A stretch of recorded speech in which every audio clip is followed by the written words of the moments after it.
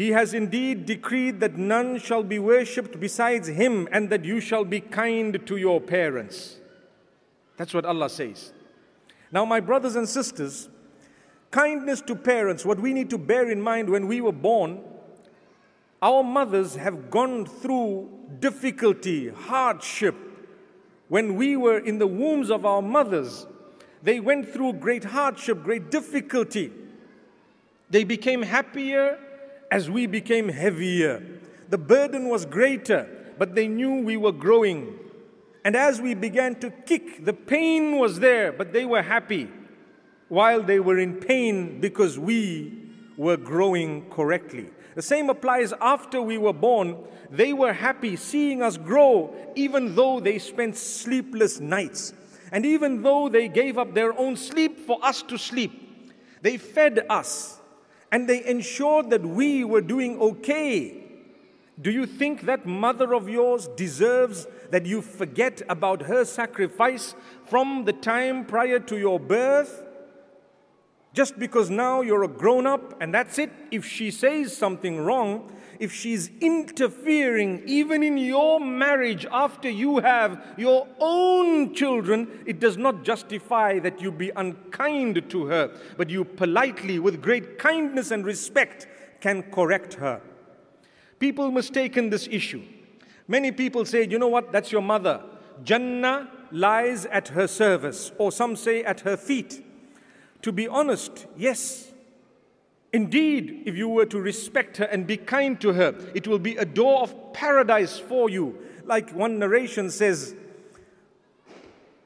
at a loss are those, this is a narration of the Prophet ﷺ, known as the narration where he was ascending the mimbar and he said Ameen thrice, and he was asked, why were you saying Ameen? And he says the dua, 3 different supplications were made, and I was saying Ameen at those supplications, and one of them was, at a loss are those, or woe be to those who witness one or both of their parents at old age in their lives and yet do not earn paradise by serving them.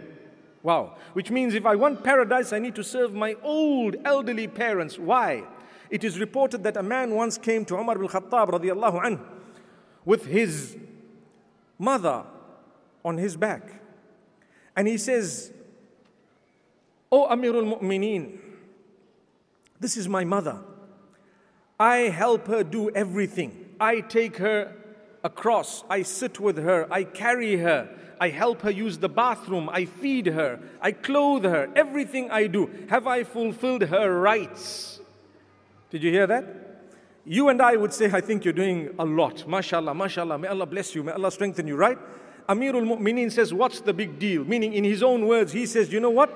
She did the same for you. She clothed you, she fed you, she took you to the bathroom, she cleansed you, she did everything else, she carried you around everywhere, just like you're carrying her. But there's one massive difference. What is it? When she did it for you, she kept praying that you have a long and healthy life. And when you're doing it for her, you're hoping that perhaps this might end one day soon. Allahu Akbar.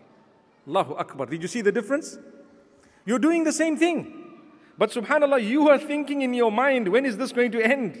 And when she did the same thing, she was making the opposite dua, saying, oh Allah, grant my child goodness, let him grow, let her grow, etc., etc. So it goes to show Allah allows the circle to close because He wants to test you. Will you be as good to those who were good to you in the past, the day they need it?